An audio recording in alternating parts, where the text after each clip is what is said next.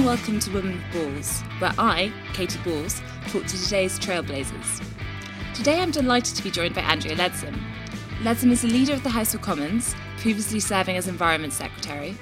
She was a key campaigner for Leave in the EU referendum, and in the Tory leadership contest that followed, Leadsom made the final two before bowing out in what she said was in the best interest of the country and paving the way for Theresa May to become Prime Minister. In her current role as leader of the House, Leadsom has led the charge in the Commons' response to bullying and sexual harassment allegations, and also sparred with John Bercow from time to time. So many thanks for joining us, Andrea. And we touched on many of the things you're doing now and achievements, but I thought it would be good, as we do in this podcast, to start by going back in time. Okay. We had Jess Phillips as the last guest on this podcast, and she was saying at school they had to write what they wanted to be when they were older, and she went straight for it with Prime Minister. Did you have political ambitions from an early age? Yes, I did actually. When I was 13, it used to completely terrify me that we were still in the middle of the Cold War. And I used to really lie awake worrying that someone might press that red button and we would all die. And I remember we used to get public service sheets of paper telling us what to do in the event and how to build a nuclear shelter and things like that. And I had an older sister and a younger sister, and we used to try and build a nuclear shelter with the cushions on the sofa, but it wasn't very satisfactory. But I decided at that point that I was going to be an MP and save the world from a nuclear disaster. So far, we're doing quite well. I take full credit for it, yeah. It's good achievement. So after finishing university, you moved into finance. At that point, did you still want to be an MP, or were you interested in getting a career before you entered Parliament?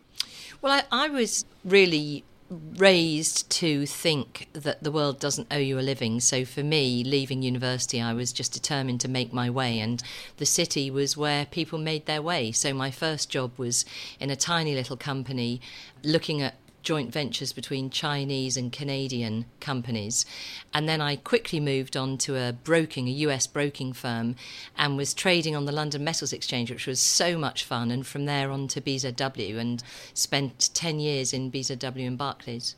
And what was your experience of kind of the finance industry at the time? Because there are lots of some accounts saying at the time, perhaps it wasn't women friendly and so forth. But did you ever feel that you weren't seen as an equal in that environment? Yeah, I mean, it was pretty brutal, and certainly there was no effort made to allow you to balance work and life. So the whole sort of jacket on the back of the chair thing was very real. And so was the excess at the time. I mean, I joined BZW in 1987, and at the time it was just after Big Bang, and there were people earning huge amounts of money very young, and really just doing ridiculous things. And yeah, it was a interesting time. And did you ever have much experience of the infamous socials from that era? Yeah, I mean, socials tended to start at lunch and carry on until midnight, but I didn't love it, to be perfectly honest. And in particular, that there was still the remnants of the very much old school, long lunches with sort of 1950s claret, and very, very much male dominated. And it was interesting because it was definitely changing. So I was involved with the commercial paper industry, which was a whole new part of the money markets, and so the people who were in those teams tended to be quite young, and so we were a different sort of group to some of the more well-established kind of gilt-edged market makers and the equity traders and so on. So there was definitely different cultures at war with each other in investment banking. And you also had to combine having a child with your career. Well, I actually moved from BZW. I did a number of different roles there, and then went to Barclays to become a banker to the investment banking sector. And then when I had my first child, I'd actually been promoted to a senior executive. And I had my first child, and it was very, very difficult then, because I really did want to be able to spend some time with my child, and it was very difficult to be able to do that in that environment in those days. So I have huge sympathy with women who want to get that work-life balance, and will always support them to do that. And you then went on to have another 10 years in finance, where you also took on a role as a counsellor and expanded your family. So at what point in juggling all those things did you decide it was the right time to go for that full-time politics career? So I think when my boys were little, that was the one time in my life when I thought I'm not going to do politics, because already then you could see that it was a pretty brutal business. And, having left the city, I wasn't up to going straight back in at the sharp end.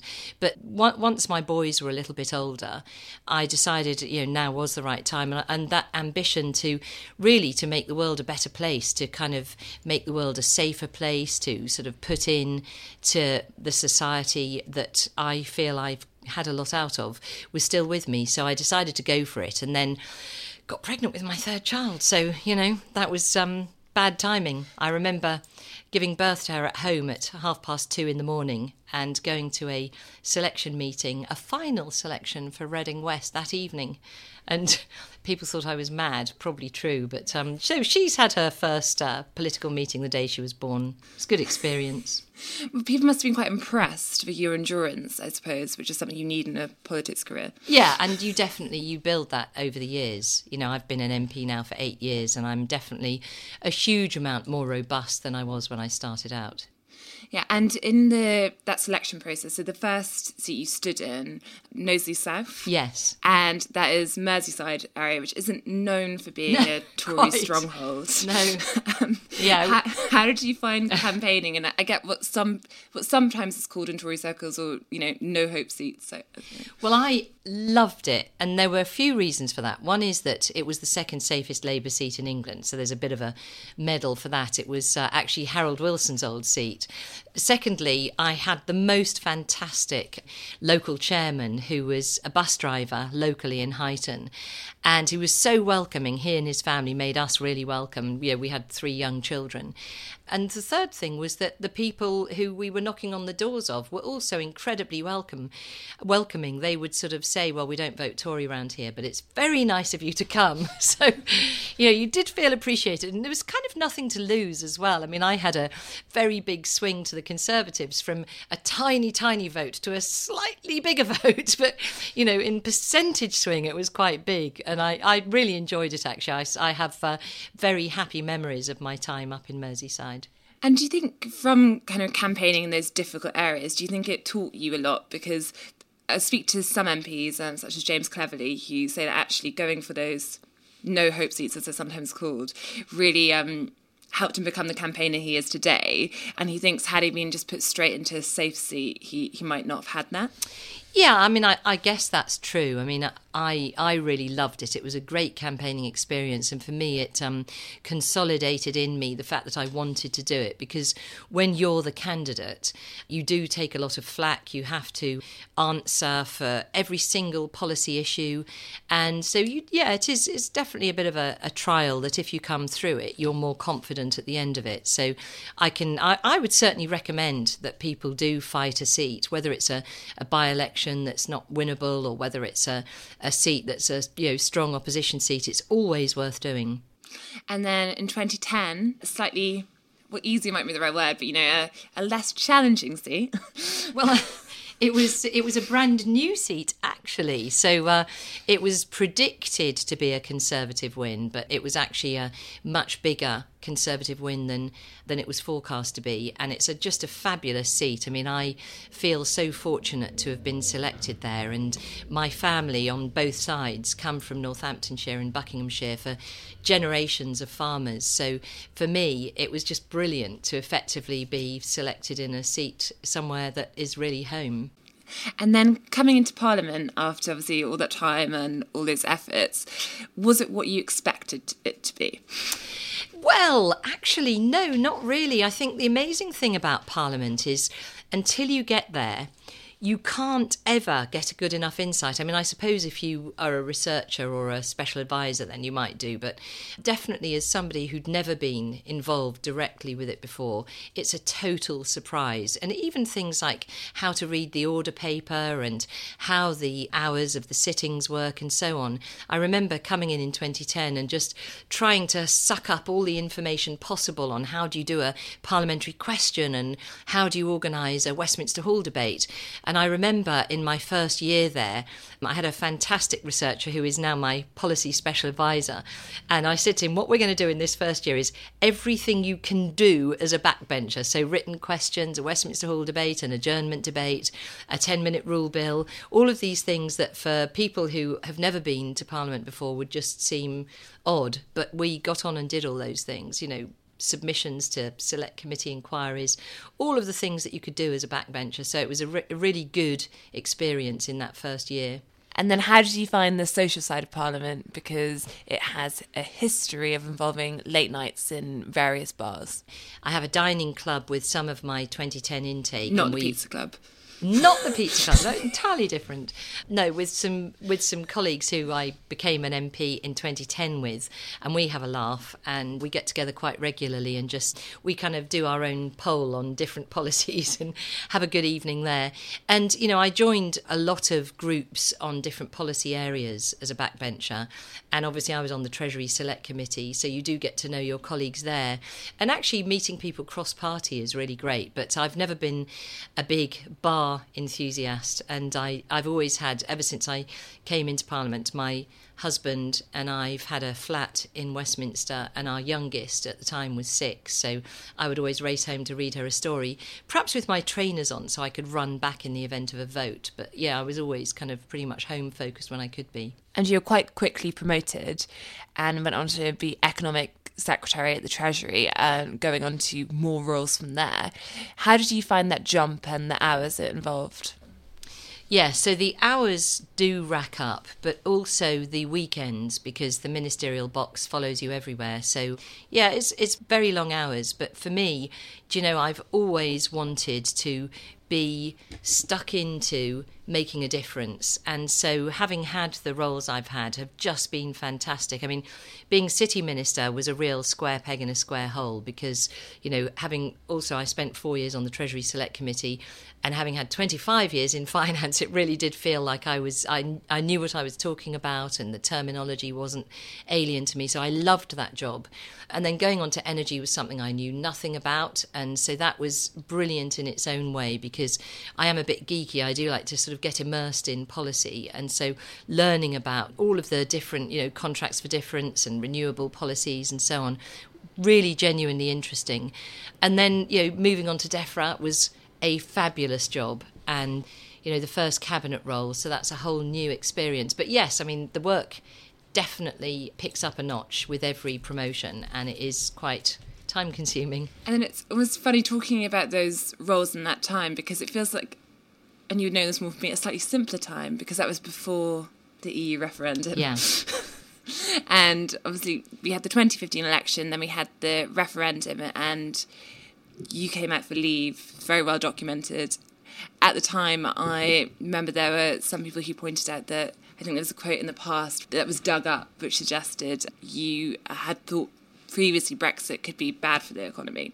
And you made the point that the reason you'd change your mind and you decided to come out for leave was you'd had more evidence since then and you'd changed your mind.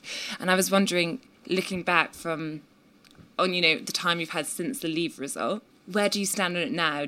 Are you happy with the way Brexit is going, and has it gone as you expected? Yeah, well, just to go back briefly and address that point, I spent several years as a backbencher running something called the Fresh Start Project that was looking to reform the EU from within. And there were, I think, over 200 Conservative MPs at the first meeting, and I set it up with Chris Eaton-Harris and George Eustace. And we had a huge following, lots of colleagues really keen to reform the EU from within it. And my comments that have been reported were made to the Hansard Society at a time where I was still trying to fight against people saying, oh, you just want to leave, you just want to leave. So I was trying to make the point, no, I want to reform it. And then we published a number of articles, actually significant pieces of research, a number of articles, but then also a manifesto for change, and presented it to David Cameron when he went to the EU to seek profound change. And it was a very reasonable set of asks, and the document is still available today. And so for me, when he came back, and I remember it to this day, on the 20th of February 2016, and said this is what he'd got, and I looked at it compared to the very sensibly researched and well supported asks for reform, it just seemed to me there is no way it's ever going to reform.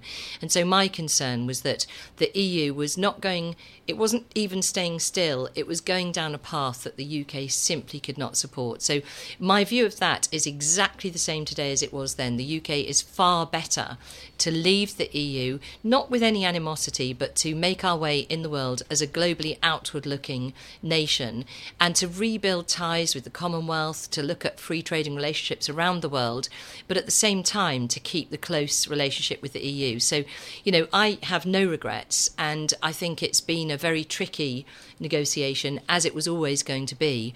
But at the same time, I think Parliament really does need to get behind the Prime Minister's deal. It really does need to. The clock is ticking. Yeah, it is. And then in the aftermath of the EU referendum result, where you obviously played a large role in the Leave campaign, I mean, in those debates, you run a lot of positive praise in the EU referendum debates near the time of the vote. After that, we all know what happened. Leave won. David Cameron resigned. We ended up having a leadership contest, and we had a favourite in Boris Johnson, which didn't quite go to plan for him. And before not quite. And he obviously entered the race, then made it to the final two. And I was wondering, in that time, you received a lot of attention, and some of it was quite negative publicity. And I was just wondering, were you surprised by the level of scrutiny from entering that leadership race and going as far as you did? No, I wasn't surprised by the level of scrutiny. I was surprised by the level of hostility. And, you would expect, if you are seeking to lead your nation, that you would quite rightly have lots of questions asked of you. But what was quite difficult was the absolute extraordinary vitriol. And I think actually, looking back on it, that was partly because of the role I'd played in the referendum and the fact that, there were a lot of people who were pro-Remain who were really hurting badly. And I think, that has continued to be the case. I think people have been extremely hostile. I think it's a real problem in our politics today, and it's not really abated since the referendum. And so my very sincere hope is that once we've left the EU, once we've sort of started to make our way outside the EU, people will start to come back together again and start to appreciate each other more. Having obviously your personal life or previous jobs and things like that put in the spotlight, did it ever put you off frontline politics? No, never. No, it just made me all the more committed. Since then I've just sort of, as you do, you kind of lie awake one night reliving a conversation thinking, what I should have said was this or that. But no, it makes me more determined than ever to do what I can to make this country a greater place. And I really do think there is so much potential in the United Kingdom, in a global environment, to be a force for good, and at home to do so much more to enable our nation to be happier and more settled with itself. And I think in leaving the EU we have a huge opportunity, and I'm determined to be a part of that. And then after that leadership contest, obviously you stood aside and Theresa May went on to be Prime Minister. I do remember that. Yes, I remember that. And then you had your role change after that when you were appointed to be Leader of the House. Yeah. With the role Leader of the House, it can sometimes be seen as a kind of an exit role, but what did you expect from that role? Well, the last two holders of the job, one went on to become Chancellor of the Duchy of Lancaster and the other one went on to become Secretary of State for Department for Transport. So, as a matter of fact. But, when I was first offered the job, it was a bit like, I, like many people, didn't really know what that job involves. But it has been the most extraordinary role in the most extraordinary Parliament. And it's just been such a privilege. Essentially, the role of Leader of the Commons is to get the business through the House and to answer questions on a Thursday. So the entire government whole burden of legislation falls to the committee that I chair to make sure that it's ready for introduction, that it's got proper handling strategies.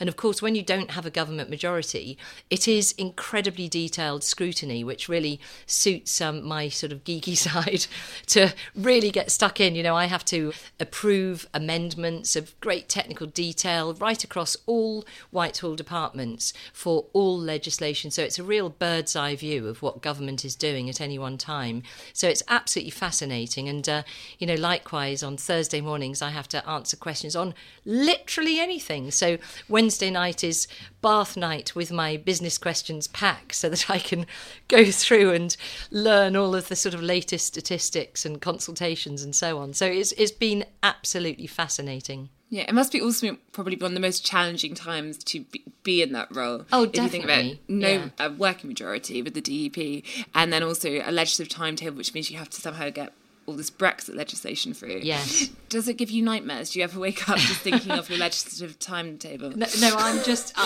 the thing I do is I just focus on ensuring that the one thing is going to happen, and that is we're going to get the legislation through.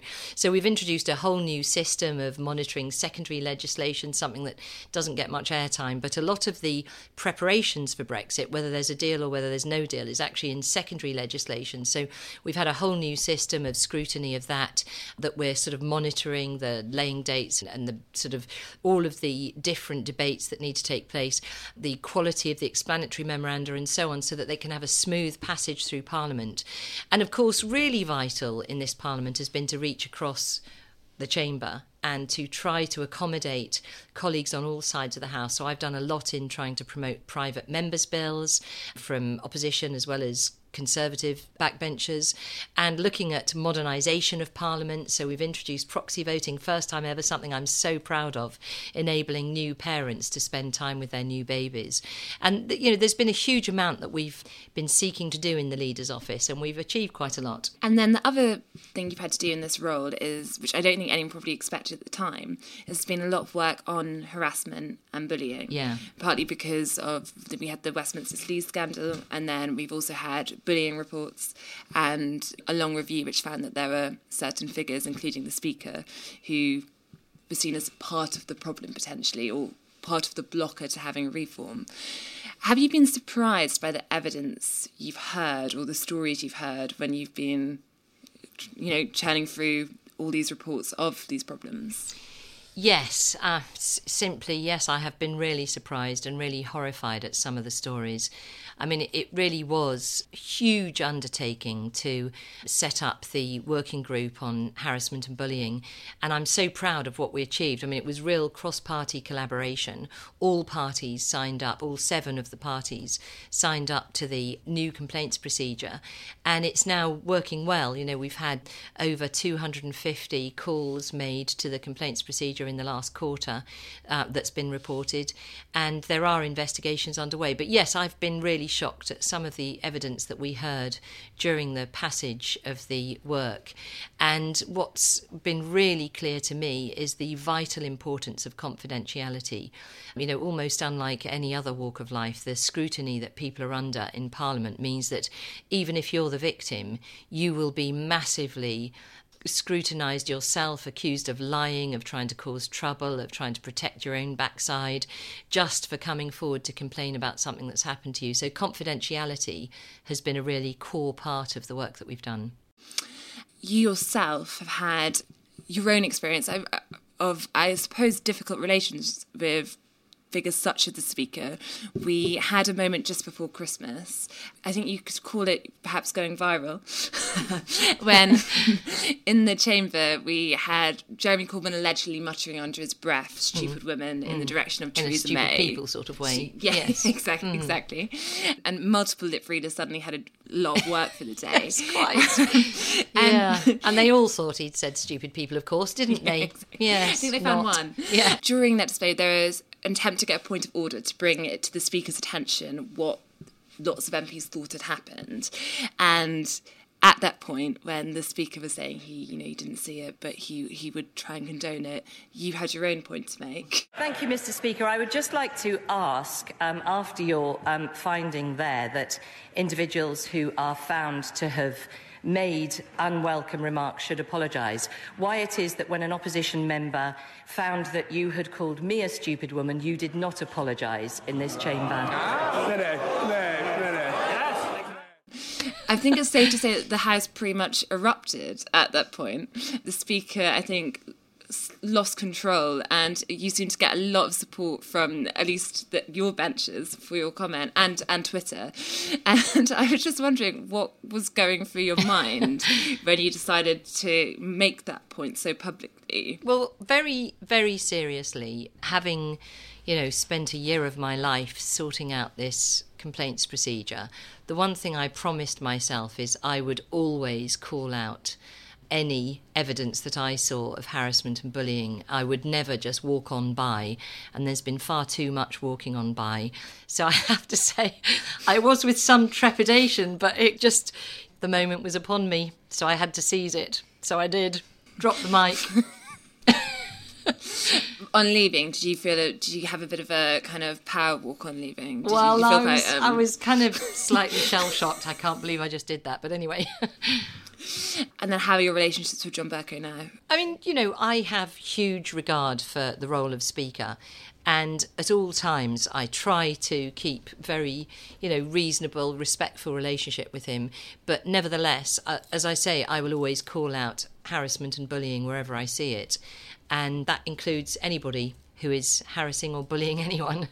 Final thing I just wanted to ask you was, obviously in your new role, you've done a lot of things standing up for lots of people, but particularly women who feel they've suffered harassment. And in that moment, you won quite a lot of praise for, just calling it out. But it does sometimes feel like if you are on the right, or people have experienced this, that the sisterhood doesn't always stretch across. Yes. And I was wondering what your experiences have been. Do you feel, A, that you identify as a feminist, and 2, do you think that people on the left give you plaudits when you do things, or do you think they hold it back? So I have huge regard for so many people across politics, and I'm not a very tribal person, and I would certainly say I have some good friends on the Labour benches, and indeed amongst the Scottish Nationalist Party. And Caroline Lucas and I have worked together for years, on early years, so, and we worked together on the harassment stuff. So I'm definitely hugely respectful of a lot of the work of a lot of women, in particular to try and improve the plight for other women. I've had my own horrendous experiences in my career of misogyny and a complete failure to understand the need to balance work and life, and I'm just determined not to pull up the ladder. Now my kids are sort of on their way, teenage or beyond, and I want to help other women, so I will always seek to support women across the chamber. But to your question of does the sisterhood reach out, I would say I've had a lot of support from the opposition benches, from women and from men, actually. I mean, we have a good bit of banter sometimes on a Thursday morning, and a bit of a poetry competition going on from time to time, not to mention the odd flounce here and there. And so it's good. I mean, I as I say, I respect parliamentarians for the work they do. I think we're all really under the cosh from the hostility towards politicians at the moment from the nation, and part of that is to do with the referendum, and part of it's to do with 24/7 media and the kind of keyboard warriors sat at home just abusing people. And I think we do need to slightly stick up for each other and call it out when we see it. Scrutiny is one thing, but Twitter trolling and abuse is quite something else, and at the moment there's far too much of the latter. Thanks, Andrea, and thanks for joining us today. Thanks, Katie.